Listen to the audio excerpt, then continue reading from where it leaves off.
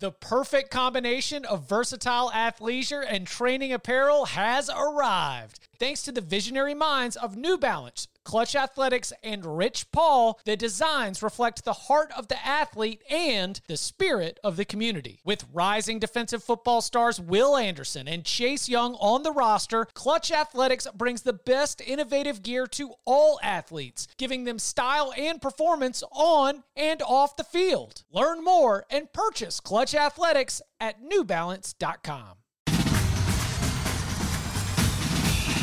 Welcome back to the Cover 3 podcast with your hosts, Chip Patterson, Tom Fernelli, Danny Cannell, and Bud Elliott.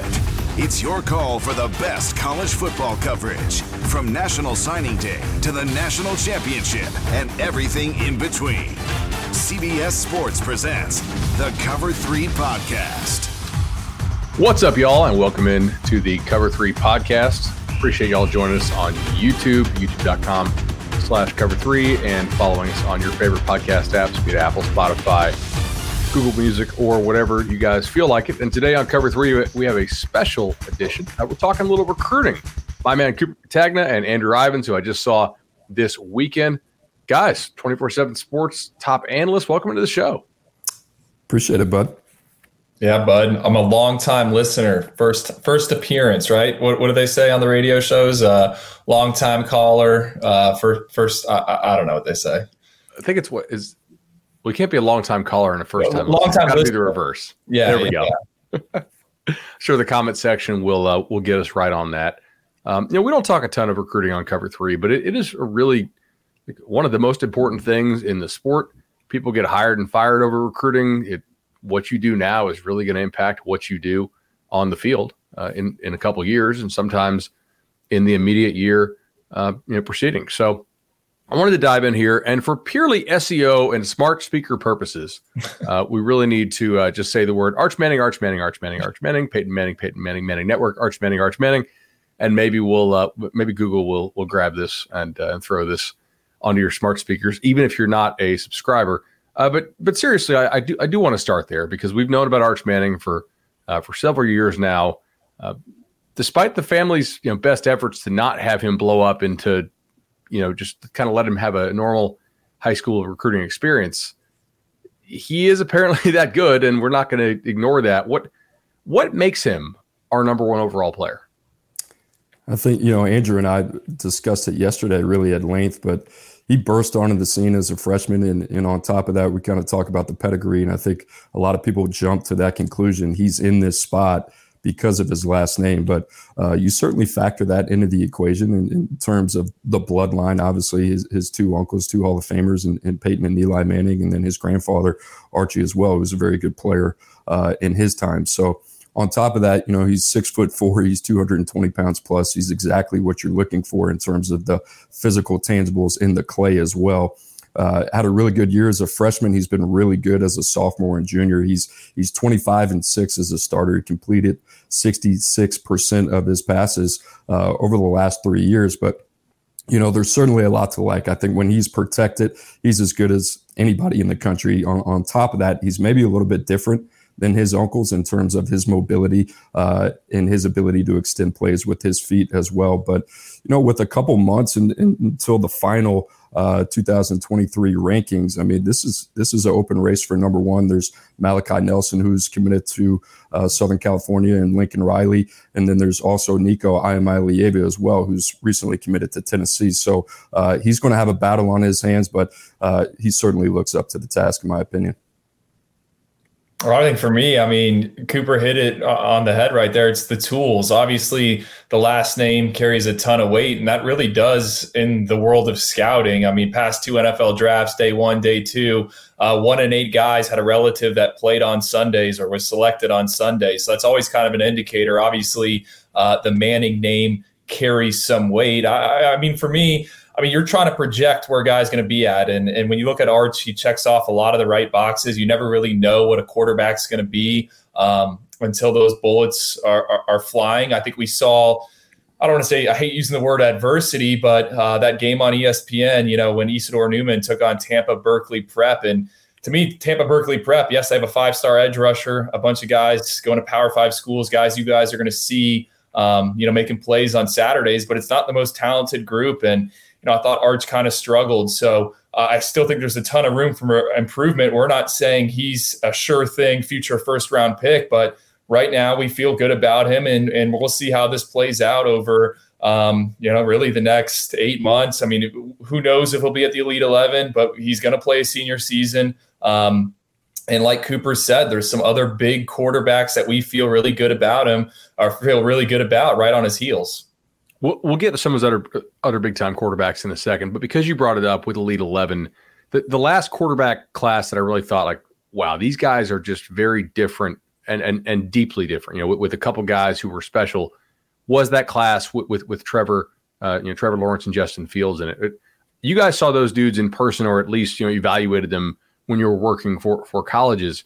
What do you think Arch is on that sort of Trevor Lawrence, Justin Fields level as a recruit? I mean, not every number one overall player is created the same. I mean, Spencer Rattler was the number one overall quarterback in his given year, but I don't think he would have sniffed the number one overall spot if he had been a year older and had been with Trevor and Justin. So I guess I'm asking, like, relative to some of the best quarterback prospects you've seen through their junior year, because we still haven't seen him play his senior year, where do you put a guy like Arch so far?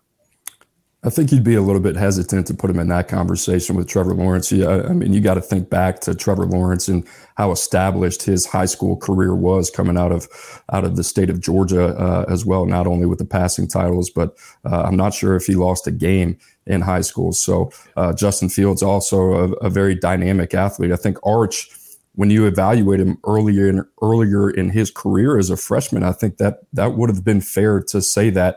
I think as a sophomore and junior, I don't want to say it's almost like he's more prone to criticism in a sophomore and junior year. There's twice this season they failed to put up more than 7 points. That came against better competition. Andrew mentioned him struggling against Keon Keeley and Berkeley Prep, and then in the playoffs as well. And we talked about this at depth yesterday. I think there's just more questions, but we study Arch Manning more than anybody else in the class. He's a number one player. Obviously, he's got that last name as well. So there's going to be more attention. He's going to be a little bit more under a microscope. I'm really looking forward to his senior season. I want him to put it all together and really kind of get back to that player that we saw as a freshman. And that's not to say that he struggled the last 2 years. That, like Drew said, there's just been a little bit more adversity. So this senior year is really going to be key for him in terms of the evaluation process and seeing where he stacks up. But I'll say this, I'm not ready to put him in that category, because let's go back to Justin Fields. I mean, this time in his development and his recruiting cycle, Justin Fields, I think, was a 3-star. It was really right now. He went to a few Elite 11 regionals. I mean, he was committed to Penn State, backed off that commitment, and then he skyrocketed. They go out to the Elite 11 finals, which when it was still out in Oregon at Nike's campus. And I remember it was like the Beatles. We used to stat games, at 24/7 Sports. We would stat every game, and people were fighting to take stats for that. I think they matched up one time, Justin Fields versus Trevor Lawrence. It was kind of crazy. So I still think there's question marks about it. I don't think any of us are ready to say he's for sure the number one. I don't think I can put him in that category yet, but I do think you bring up a good point. Sometimes you go out to the Elite 11 or you go out to the opening and it's like, hey, this quarterback class really isn't that great. Where would the number one guy this year rank in another year? And I'll say this, though. I do think the crop of passers here in 2023 is pretty good. And I know Cooper's been diving into the 2024 film. I said this yesterday when we were doing another show, just kind of peeking ahead, and it's early. But I would want to be grabbing a quarterback now, maybe as opposed to next cycle, if I'm looking for kind of, I don't know, I hate the term franchise guy, but kind of looking for my arm that I think is going to be QB1 for me. If college had a draft, you'd be trying to trade up to get one of these top guys.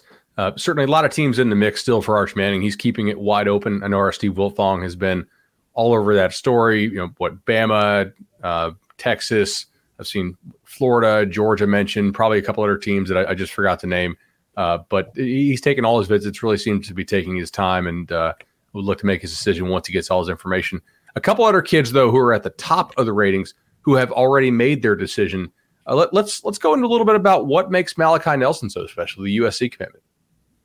Well, I think he's one of the most natural passers in the class, and the guy that can certainly challenge him in that area would be Nico Iamaleava. But those two guys, 2 and 3, probably possess the most athletic upside of each of the quarterbacks in this class. And Nelson really had a condensed season during the COVID year. He's been really good. He's been lights out. I love his fit at the next level with Lincoln Riley. He gets to throw to Mekhi Lemon, DeAndre Moore, 2 top 24/7 guys, receivers on the perimeter that are dynamic playmakers. But there's kind of some similarities when you watch him in his game with Spencer Rattler and that fit at Oklahoma with Lincoln Riley. So you kind of see that in terms of a little bit of comparable projections at the next level. And then Nico Iamaleava has only played 13 games, but he's been pretty spectacular in that small sample size, 50 touchdowns, only 2 interceptions. So a guy like that's that immensely talented, that can take care of the football,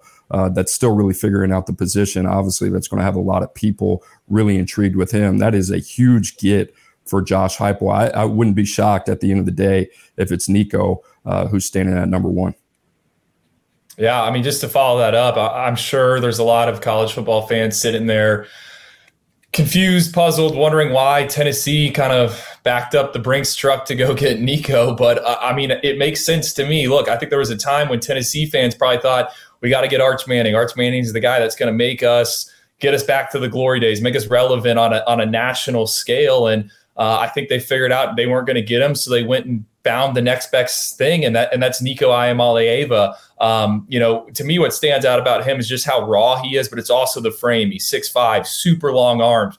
You search his volleyball highlights, like he could be a legitimate Division I volleyball player, which is pretty impressive to me. I mean, he is jumping above the net. So I think there's a ton of upside with him. I think his potential is scary. I mean, we need to see some more live reps from him, and he's going to do that as a senior at Cal Poly. But his arm is special. You know, he makes a ton of throws. I saw him play 7-on-7 in my neck of the woods in Miami. He flew across the country. He was wearing pajama pants and, not really taking his drops, but he sprayed it all over the field. And I was kind of in awe because you just don't see that type of quarterback talent here in the state of Florida, as talent rich as it is. So I'm super, super intrigued by him. And when Andrew says sprayed it all over the field, he means that in a good way, as opposed to, if you're a golfer and you're spraying all over the place, that's not a good thing. And that reminds me to tell you all to use the CBS Masters app. Masters Thursday through Sunday, going to be awesome. Looks like Tiger Woods probably, think you guys maybe think you can make the cut. I don't know. I was talking about that with a buddy this morning, but make sure that you watch the Masters on CBS. And there we got our plug-in. So, Jordan, check that box. One other guy I wanted to hit here at the quarterback position, because it is such a loaded year and because he's been in the news a lot lately for some visits, is Dante Moore. Dante Moore, one of the top quarterbacks in the country, 5th overall in the 24/7 Sports composite. I think we have him 8th overall, so certainly we're showing him a lot of love as well with those rankings. What do you guys see in Dante Moore? Super efficient passer. We talked about it yesterday, and we went through quarterbacks yesterday. That's why I keep saying we talked about it yesterday. But a guy that's, I want to say, comparable play style to Mac Jones. He's not sexy. Like the 3 guys up front are kind of like sexy quarterbacks. You turn on the film, they make wild throws. You understand why they're there. Dante Moore is kind of one of those guys. He's sexy in the way that he performs. He's super efficient, 72% completion rate last year, 40 touchdowns, 3 INTs, a state championship at MLK in Detroit. I love this dude's game. He's just kind of got a calm, competitive temperament about him. He's one of those guys that's always going to elevate the guys surrounding him, and he just elevates the team, and he makes winning play after winning play. So I love Dante Moore. I think he's obviously been being courted by a lot of the top programs: Marcus Freeman, Notre Dame, Brian Kelly, LSU, Miami, Mario Cristobal as well. So anybody and everybody in on Dante Moore right now. But there's a lot to like about him, and he shouldn't be discounted when you start talking about these 3 guys up top either.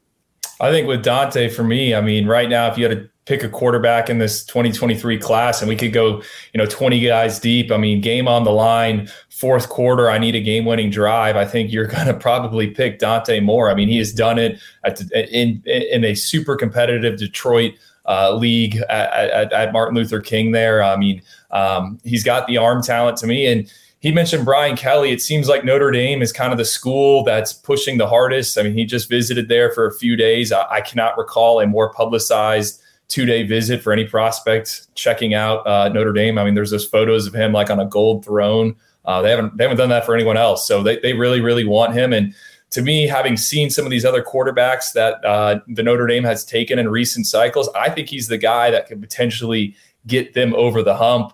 Cooper also brought up how teammates gravitate towards him. And I think that's the same thing on the recruiting trail. Carnell Tate, 5-star wide receiver. He's super close with Dante Moore. So I think if Notre Dame and Marcus Freeman were to get him in the boat, that maybe helps them at some other positions, helps them go out and get some other blue chip talent. It makes them even more of a player in that college football playoff.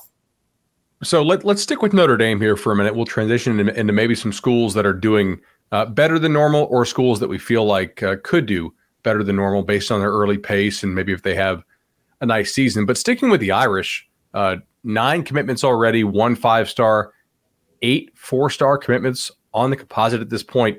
That's a hell of a start. They have the number 1 class in the country. And you're mentioning other recruits being excited about Dante Moore, but he's not even committed yet. So are other recruits assuming that he's going to Notre Dame, or is there more that is creating this kind of buzz for the Irish? Well, I mean, I'm just kind of saying, I just want to throw in like, Carnell and him are close. I'm not saying Carnell's assuming he's going there or anything like that. Maybe he is. I mean, I'm not privy to those conversations, but I do think when I look at Notre Dame's class, you got to tip the cap. I mean, they got Keon Keeley in the boat very early on. And Keon Keeley's a guy now that Alabama is going after, Florida's after him. I'm sure Georgia's probably kicked the tires. And to me, some of those big SEC players, they kind of recruit at their own pace, beat at their own drum. And we'll see what happens. I think holding on to Keon Keeley for them is going to be extremely important. And yeah, sure, he's still committed to Notre Dame. He's saying all the right things, but we've seen this story plenty of times before. I mean, you take the visits, rule of thumb in recruiting is follow the visits, and he is checking out those other schools. So I'm interested to see if they hold on to him. And but Marcus Freeman, I think what they've done impressive. Another guy they're in on right now, Caleb Downs, one of my favorite prospects in the class of 2023, our number 1 ranked safety, younger brother of Josh Downs, the star wide receiver at North Carolina. I think he's going to be up there in a few weeks for the Irish's spring game. I mean, if they can get him in the fold, that's essentially like another Kyle Hamilton. I mean, obviously different play styles and all that stuff, but he is that talented. I think a guy who can be an impact player. I mean, if we're playing a video game, you can put that star underneath him, and when you move him around the field, because I think he would be able to, do a ton of different things. So I've been impressed with what Notre Dame has done so far here on the trail. I know you guys don't cover Notre Dame, like on a daily basis, but are you feeling a different vibe from this staff than what you got with Brian Kelly's staff? I mean, they've recruited well. They're one of the top 10 recruiters annually on average, but do you get a different feel or vibe from this staff that's causing them this early vibe? I feel like it's emphasized more. That's no shock to me personally with Marcus Freeman. I think recruiting is at the forefront of his agenda and his agenda for that staff, and that showed up already. They finished with a top 10 finish last year. They're off to a great start this year. Their number 1 recruiting class so far in 2023. Andrew mentioned Keon Keeley in the boat. They were on Keon Keeley before everybody else, so that was a great pickup for them. Now they got to hold on the rest of the way, but Dante Moore would be the big piece, and offensively, I think that's where they got to get right. I think what you've seen so far since Marcus Freeman has been there, you've seen a little bit of his identity and his aggression on the defensive side of the football. I thought their defensive class last year was really, really good. I think they're just missing that one piece, that kind of alpha at the quarterback position. They haven't really had that in the past. For Marcus Freeman, if he can get Dante Moore in the boat, we've talked about Carnell Tate a little bit, keep Keon Keeley. They've done a tremendous job over the last 2 years. They're going to have some top caliber talent. And I think from them, it's going good to great. It's not like Brian Kelly didn't recruit well at Notre Dame. I think what Marcus Freeman's trying to do is move the needle just a little bit more. That way, when they're in playoff contention and they're facing Georgia, Alabama, the Ohio States of the world, it's a little bit more of an equal playing field. So let's transition here to some of the staffs that have new coaches who may be off to hot starts, and let's stick with USC. We already mentioned Malachi. Are Are you guys of the opinion that they're going to kick their recruiting into a different gear with Lincoln Riley out there? I think so. I mean, I cannot recall ever hearing this much USC buzz in the Sunshine State. I mean, they are in on a number of different kids. Brandon Ennis, the 5-star wide receiver that was previously committed to Oklahoma to play for Lincoln Riley. Someone told me, I don't know, like 6 months ago that, hey, Brandon's going to go wherever Lincoln Riley goes. And that was kind of when the rumors were out there that he might be changing positions. Well, he decommits from Oklahoma, was out at USC a couple weeks ago, just spent the weekend at Ohio State. So I don't think it's a done deal that he's a Trojan, but they might go, USC would go into South Florida, an area that they haven't recruited really at all in a while, and grab the top receiver right from Miami's backyard and right from a sweet spot for Alabama and Georgia. I mean, those two rosters, college football playoff rosters, have been built on kids from the 305 and the 954. So Ennis is one of them. I mean, there's some other kids, DeJohn Johnson, a cornerback out of the Tampa area. He plays for former USC legend Mike Williams. That's his coach, and the Trojans are going to get an official visit there. And then one more prospect that has an interesting story, and me and Cooper are super high on him, is Lucas Simmons. He is originally from Sweden. Dad actually played at Oklahoma, moved overseas, I think for NFL Europe, really liked it in Sweden, stayed. And this is his son. He's 6'7", 300 pounds. I know Florida State's on him, but Florida State USC battle. So I do think USC, and we've seen it in Georgia as well, they are recruiting nationally. I think that's what Lincoln Riley wants to do. So it's going to be different, certainly different than what we've seen from the Trojans just with that brand. I think they're going to try to use that brand to their advantage. Yeah, I think the credibility is back. Andrew mentioned Lucas Simmons, and I think that is really going to be the biggest question for USC in the future. How they move on is really going to be in the trenches on the offense, defensive side of the ball, and then at the linebacker position on defense as well. So Alex Grinch, I think that would be the biggest question. Can they get that solved up front? They're in a good spot for Josh Connerly, the number one offensive tackle in 2022 from the state of Washington. You mentioned Lucas Simmons as well. If USC is really going to continue to elevate and try to bring themselves back to college football supremacy, that's where it's going to have to be. There's no doubt in my mind they can put together the best roster in terms of the skill position, especially offensively with Lincoln Riley. And we've seen that already. We're talking about Zachariah Branch, their number one receiver in the country, Mekhi Lemon, I think the number 3 receiver in the country. And then you got potentially Brandon Ennis. There's nobody that's going to come close to that if that's exactly what USC ends up putting together. So in terms of what they can do from a skill position, I don't think there's going to be anybody in the country, maybe Ohio State. But really the question for me is what they get done in the trenches.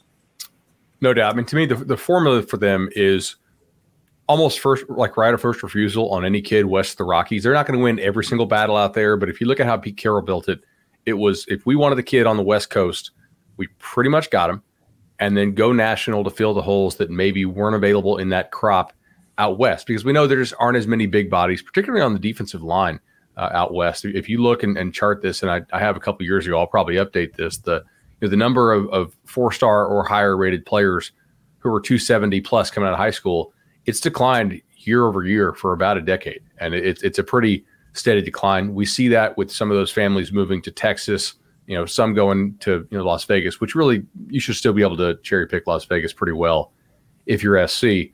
But Andrew, you're right. They really haven't recruited Florida hard in a while. I mean, like Leonard Williams, I guess, and then Aguilar would have been the 2 big guys I can remember going out there.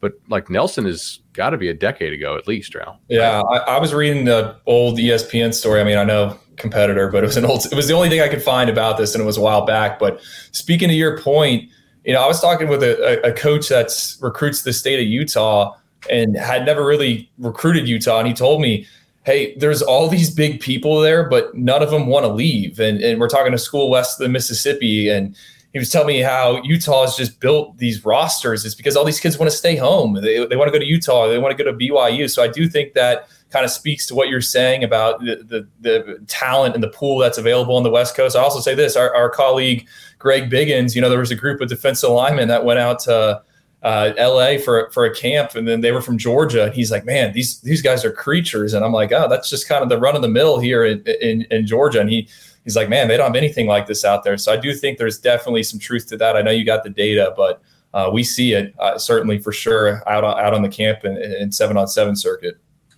The all-new Hyundai 2024 Santa Fe is equipped with everything you need to break free from the dull work week and embark on an adventurous weekend with your family. The all-new Hyundai Santa Fe's features ensure that you can take on any adventure. What kind of features? Well, how about the available H-Track all-wheel drive so you can take on the dirt trails and kick up some mud? Or the standard third-row seating so your whole family can experience the thrill together? How about available dual wireless charging pads so no one gets stuck in the great outdoors with a dead phone? We're always trying to think about those great spring and summer getaways, but with a car like the Hyundai Santa Fe, anywhere can be your next adventure. To learn more about the all-new Hyundai Santa Fe, go to HyundaiUSA.com or call 562-314-4603 for complete details.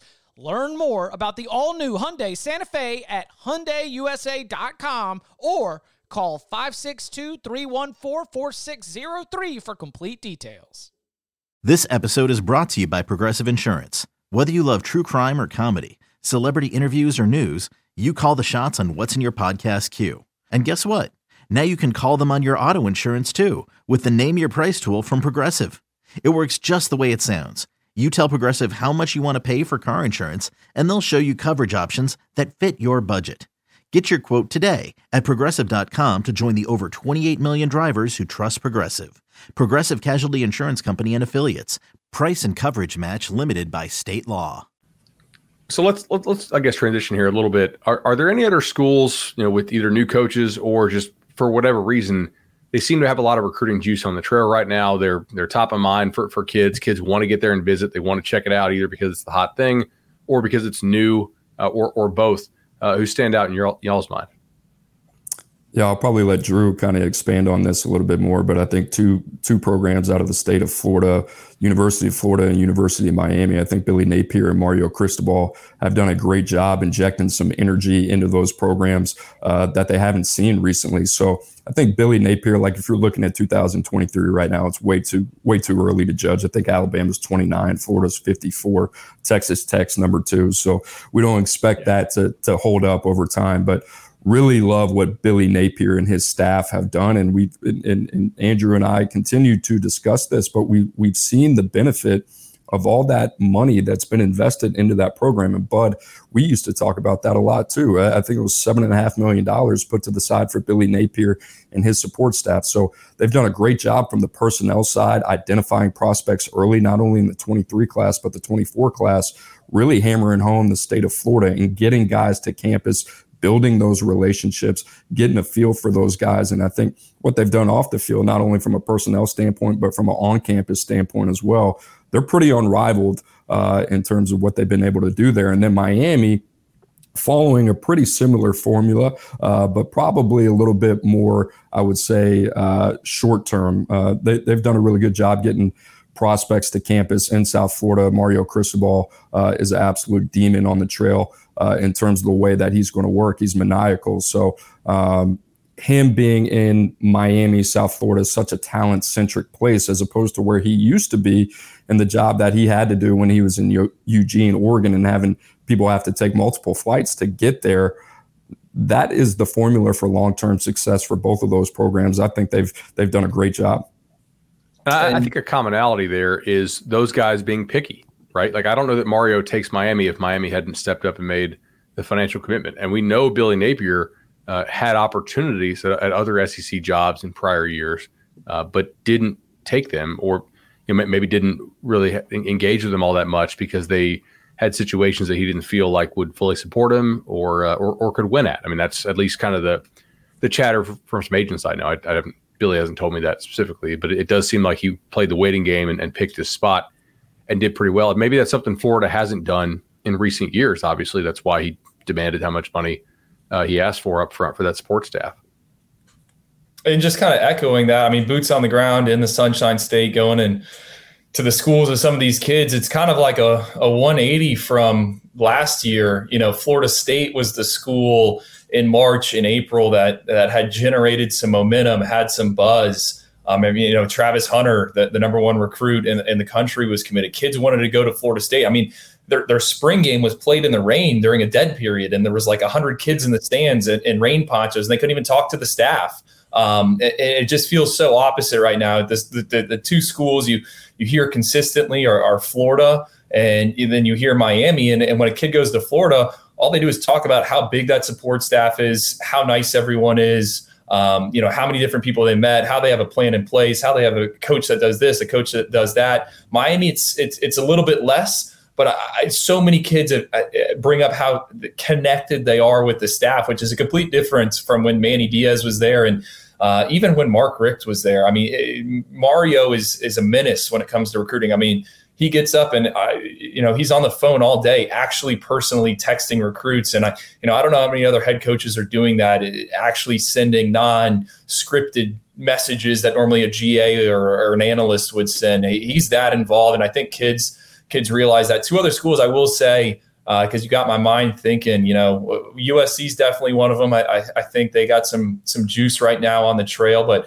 South Carolina, that's a school that some kids in the northern parts of Florida and Georgia, they keep bringing up wanting to visit there. And then Oklahoma, I think Brent Venables, a lot of the relationships and he developed at Clemson have carried over real fast to the Sooners, and that has kids wanting to check out Norman. They're familiar with some faces there, and everyone wants to see what he's got building. So those are two schools, and Beamer had a great year this past year, or not a great year, but a surprising year. They got Spencer Rattler out of the transfer portal, so it's not surprising there. And then Oklahoma, like I said, I mean, Venables is selling, hey, I did this at Clemson, I'm gonna do the same thing here at Oklahoma.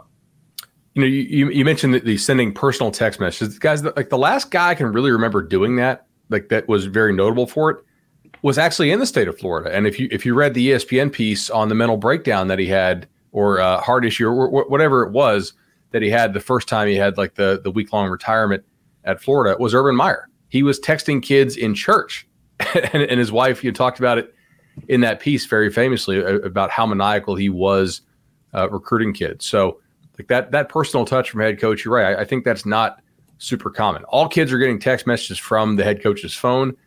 Not all of them are getting personalized text messages, I don't think, and like actual ongoing dialogue and conversations. And to y'all's point, we almost never see all three powers in the state of Florida be good at once. We've often seen two. If two fall off, then you see the superpower thing go on, right? Where you have the one super team. So Meyer's Florida team, towards the end of Meyer's Florida team, Miami didn't have its act together. Florida started slipping. FSU was the beneficiary. Certainly back in the 80s when Florida was on sanctions and Florida State didn't really have a defensive coordinator hired, they really feasted, especially down there in South Florida. So I think this state can support two really good teams. I don't think it can support three really good teams at the same time. So for Florida State, they got to win some games or they're not going to have a good recruiting year. It's pretty much simple as that. You did mention USC as well. Let's kind of bounce back there potentially with the announcement coming on Friday of five-star offensive tackle Josh Conerly. And I bring him up because he's kind of the last big fish in the class of 2022, right? I don't think anybody else that is that highly rated is unsigned. Yeah, till they're in the portal. Yeah, exactly. What do you guys think about Conerly? He's a great player. I mean, I'll speak on behalf of Chris Singletary and Gabe Brooks, two other national recruiting analysts here. They absolutely love him. I got to see him in my time in the Pacific Northwest with Washington and Oregon. I mean, he's hard to come by. Like you said, we talked about the premium on big bodies. On the West Coast, you're talking about a guy 6'5", 285 pounds. He's got 34.5-inch arms. He's got huge hands. I think almost 11-inch hands, 10 3/4. So he had a really good week in San Antonio at the Adidas All-American Bowl. And he's a two-way player. He's a two-sport athlete, plays basketball. You see that skill set kind of translate onto the football field. He's got cat-like reflexes. He's super light on his feet. He's quick twitch, explosive. He finishes blocks. So he's the premier offensive lineman, not only in the country at the offensive tackle position, but on the West Coast. That's a huge get, whether it be one of these schools at USC, Oregon, Washington, Michigan, all four of those schools in it. But if he does end up going to a place like USC, like you mentioned, the importance of not only getting a really good player, but I think the message that sends to the West Coast, to offensive linemen on the West Coast, that's big. And if USC can get their mitts on those guys, there's only 3 or 4 of those guys every cycle. And what happens is, and this was the way we used to think when it was at UW or Oregon, if you can get your hands on the top 3 or 4 offensive linemen, that's addition by subtraction for everybody else. Not only are you getting those players, that hurts everybody else in the Pac-12 because USC is the only school, maybe outside of Oregon, in that footprint that can go national. So that's a big deal for USC if Conerly does end up picking Los Angeles and Lincoln Riley. And you can watch that Friday on CBS HQ, of course. USC, I believe the crystal ball favorite right now. Brandon Huffman done a great job covering his recruitment. Huffman's crystal ball is also in for USC, and that would be huge. It's there's just not that many bodies out there, as you said, and there's no prize for second place in recruiting. If it's not USC, is there a school that we feel like has the best shot to pull the upset here? Well, I would. Go ahead, Drew. I don't think you can count out Mario Cristobal in Miami. Go back to the National Signing Day. They had some unexpected wins. Trevante Citizen, a running back out of Louisiana.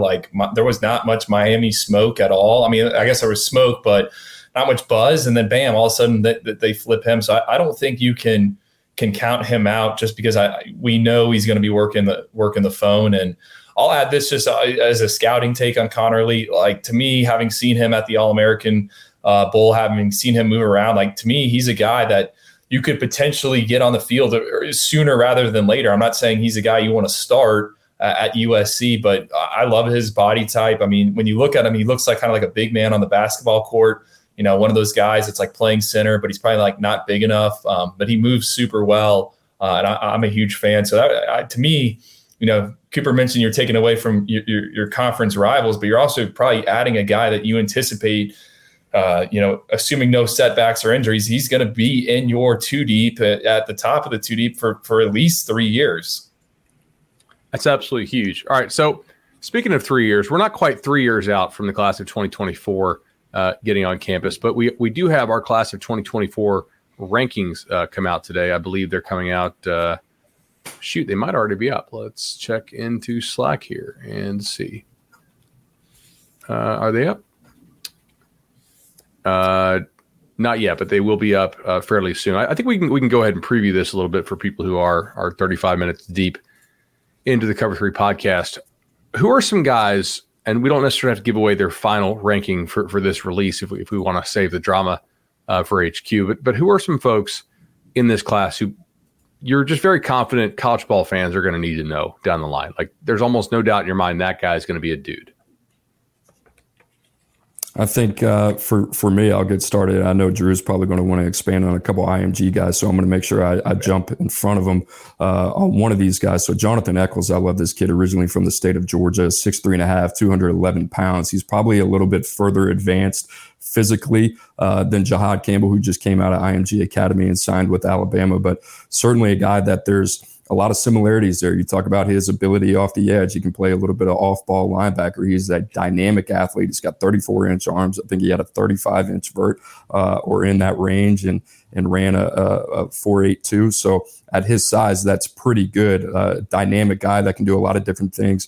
We love him. He's certainly shot up the board. So between him and then there's a couple other DBs that I'll let Drew kind of touch on in that area. But it's a super dynamic class, certainly at the top. Yeah, and with Jonathan Eccles, I think a team you got to watch out for early on is Florida. He's going to go through the process and take all these visits, which he should do. But his cousin's an All-American softball player for the Gators, so he's spent plenty of time in Gainesville over the years. Two of his teammates, one name I know I think you should know for sure because is Desmond Ricks. He's a cornerback, has tested off the charts. I think he's going to be number 2 in our rankings. I think this is a guy that there are some Power 5 schools he could be on the field for them if he needed to in the upcoming 2022 season. He's over 6 foot. Over 6'1", 4.5 kid, ran the fastest 40 at IMG Academy. I always think that's kind of like a feather in the cap. If you hold that honor, on the lasers. So I really like him. And then I'm gonna talk about an edge rusher. He mentioned Jonathan Eccles. That's maybe more his cup of tea. I'm all about King Joseph Edwards, who's at Buford Academy up in Georgia. Saw this kid play tight end on the 7-on-7 circuit. Have since seen him work out as an edge rusher. These are the guys that are going to Alabama in Georgia. I see a little Dallas Turner in him. If you guys watch the college football playoff, Dallas Turner stepped up big. I don't want to comp him to that, but there's some Dallas Turner in his game. And I'm just, he's actually visiting Alabama today. Georgia's been on him. He was at Ohio State. I think he's going to be one of these monster recruiting battles that we're going to be tracking for the next 20 months. So that's another guy I want to highlight. So, funny story. When Coop and I went down to watch the Pylon Orlando, there were 2 or 3, I think, tight action / Domo teams, and King Joseph was playing for Domo 24 because he's a 2024. But I didn't know what he looked like in the face because all I had seen was his huddle, and I was like, that can't be the 2024 team with a kid that big moving like it. Like that's got to be the upperclassmen team. And no, it was the 24. Joseph is that big and agile at that size.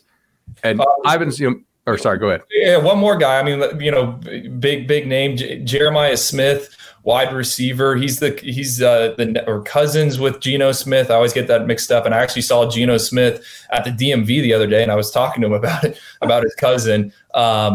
He was just at Ohio State. He is a big framed wide receiver, I should say. I compare him to like a puppy. You see a puppy that he's going to be big. He's got big paws, big long limbs. That is him to me. I think he could be a monster. I had a college coach compare him to Devontae Parker. He was just at Ohio State over the weekend. I think the Buckeyes are going to be really, really hard to beat there. Alabama, USC also involved in that recruitment. But I know Cooper has seen him. All of our guys have seen him. They seem to really like Jeremiah Smith. He's playing his football at Hollywood Chaminade Madonna Prep. So I think that's another name a lot of people are going to be talking about over as we get more familiar with this recruiting cycle. Absolutely. And y'all's job is not to rank the best high school football players. It is to rank the best prospects, which there is a projection process involved in that. And to Ivan's point, I know he said Ricks was a 4.5. And we were there that night. That's laser timed on grass. 4.5 in that setting as a 16-year-old is flying. I talked to the strength coach there at IMG and one of the assistants, and they said that Ricks had some of the best testing numbers on their Catapult GPS system that they've ever had at the school. So not just this year, but all time. And they've had some pretty good guys come through their IMG. They're he's on that level. So if he stays healthy, I think he's 2026 NFL draft guy.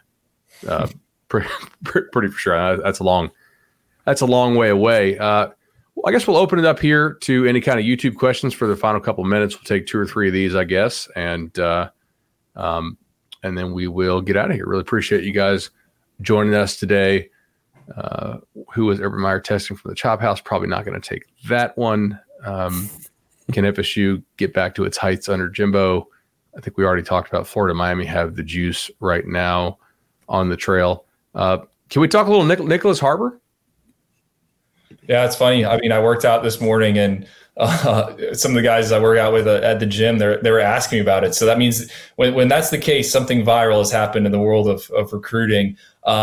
He's a freak. When I do my freaks list, he's already penciled in at number 1. I mean, the only thing that would prevent him from being the top freak in the class of 2023 is if he raises the white flag and says, hey, I'm just going to go run track professionally, which it sounds like, based on our colleague Brian Doan, that seems like it could be a possibility. But man, not many dudes that big, 225 pounds, running that. I mean, that is something else. I think tracking football, they have data that goes back, and I think one of their guys tweeted out, no one in their database has ever put up numbers like that for someone that size. So he's a freak. I would be interested to hear Cooper's take, because we haven't even talked about him. Where do you see him, Cooper, at the next level if he plays football?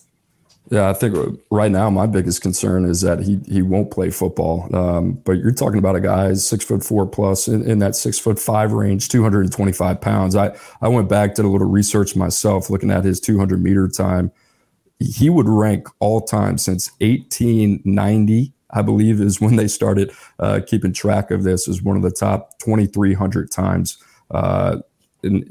since that time. So think about that. I would guarantee you to say that he probably has about 100 pounds on each of the people that he is in the same category with. So on the field, I tend to gravitate more towards a perimeter 3-4 edge rusher, maybe in a 4-3 as a 5 technique. I just think that type of size, that type of explosiveness, he's so dynamic. And when you watch him on a football field, it's not just the track and field. He's coordinated. He moves well. He can bend the edge. He's certainly a guy who's flashed some speed to power. So you think about that upside there at that position, with just what's in his body, we haven't seen anything like that. So I think the other side of that would be Kyle Pitts, and seeing him kind of in a receiver tight end role. But myself, I'd want to be greedy. I'd want to see him off the edge. I mean, he's like an upgraded version athletically of like a DK Metcalf at the same age. I mean, there's not like, normal to talk about a guy that size being able to run track professionally. Like, guys 6'5", 225 as juniors in high school don't run track professionally. Like, that's not a thing. Do we know if Harbor can go east-west though? Because like, isn't DK's thing? He can only go straight line. Straight line explosive. Yeah, I have no qualms with Nicholas Harbor. I think he's one of the best. He is the best athlete in the class. I mean, like, there's freaks, there's unicorns, and then there's Nicholas Harbor. I mean, the dude Aliens. Is just absolutely different. Yeah, he's extraterrestrial. So his dad works at NASA. I mean, the dude is super intriguing type of prospect, not only athletically, but with his background as well. So I believe one of his parents played international soccer. I could be wrong there, but obviously got some good bloodlines too. All right, Ivans, I got this one for you from the chat. Ohio State or the field for Brandon Ennis? Brandon Ennis, 5-star receiver from South Florida, guy that we've seen play for years because he was playing varsity, at least varsity 7 on as an 8th grader, and just continues to get better and better. Is this a company with like odds? Like, like if you bet the Masters, is it like Tiger, plus this number, field plus that number, or what? I feel like asking people to do math while they're driving and listening to the show if they're not watching us live on youtube.com/cover3 and like and subscribe. That might be a little much. Here's what I'll say. Like I mentioned the comment earlier, someone told me close to Ennis that Ennis is going to play for Lincoln Riley, right? I still think that distance between Florida and Los Angeles, it's a long flight, right? It's a long flight. That's why I never really raised my confidence score on the crystal ball. I mean, I was the first on USC, but I never shot it up there. From what I've gathered, that trip to Ohio State went really, really, really, really well. I think he has told the people in Columbus what they want to hear, some good things. So I think it's a 2-team battle right now. So that's why I would probably, I would lean towards the field. But if you could give me like USC, Ohio State together and then the field, I would take those two together, if that makes sense. I mean, I think it's, he's already made one commitment. He did it on CBS Sports HQ. I don't think he's going to be rushing to do another one. But that's how I kind of handicap it right now. It's those two, 1A, 1B, and then everything else. All right, last one here. This is a pretty specific one from the chat. Thoughts on JoJo Trader? He class of 2024 receiver, athlete from Miami Central. Drew, you want to start? You want me to take it? Yeah, no, I mean, that's fine. What's crazy is JoJo Trader and Jeremiah Smith, they both were at Monsignor Pace, which is where Shamar Stewart, the 5-star defensive lineman that signed with Texas A&M, they were all there in the spring, and they ended up transferring out. Trader went to Chaminade Madonna Prep, which won a state title. Smith went there. Trader went to Miami Central. They both won state titles. We're going to have, I think Trader is inside the top 20 of our rankings. We think he's a special talent. I don't know about the number one player right now in the country. I think, that there's been some talk of that, and he's labeled as a wide receiver, but I'll say this, I think he could be a cornerback. And I actually was texting a Power 5 assistant about this morning. Hey, do you agree with me? And they said, no, he's an athlete. Travis Hunter's been thrown out there. I'm not ready for that as well, but he's super talented. I liked him on the defensive side of the ball. He had a pick 6 in the 6A state title game. He jams people. He's another kid that also really, really, really likes Ohio State. I would probably assume that they're the team to beat in that recruitment as well. But he's an interesting one we don't have much verified data on. But that multi-skill set, he's going to be a big-time talent coming out of Miami Central, assuming that he stays there. A guy he actually reminds me of, same area. Some people thought receiver. A couple of people thought corner. Xavier Rhodes. I remember being at Florida State camp. I think it was 2008 when James Coley was there, and Rhodes was a receiver, and he was wearing slides, and he jumped out of the gym barefoot, and they're like, yeah, that kid's a corner, and ends up being multi-time Pro Bowler there. So I certainly think you could see success on both sides of the ball there. Yeah, guys? he'll be a top. Yeah, no, sorry, just on Trader real quick. He'll be a top 15 guy for us, and I love his upside at receiver as well. Andrew's obviously seen him a little bit more than I have, but to be in the top 15 and be a top 15 caliber player with how much emphasis we put on verified measurables and timing says a lot about him. But 6'2", 175, he's still figuring it out as a route runner as well, but he's dynamic with the ball in his hands. So I'm excited about him. Ohio State seems like they're in on all these dudes. Follow him on Twitter at CPatagna247. Follow him on Twitter at Andrew_Ivins. Guys, really appreciate y'all repping 247 here on the Cover 3 podcast. We're looking forward to the release of the 2024 recruiting rankings a little bit later today. Like and subscribe on YouTube. Follow us on your favorite podcatchers. And that's a wrap.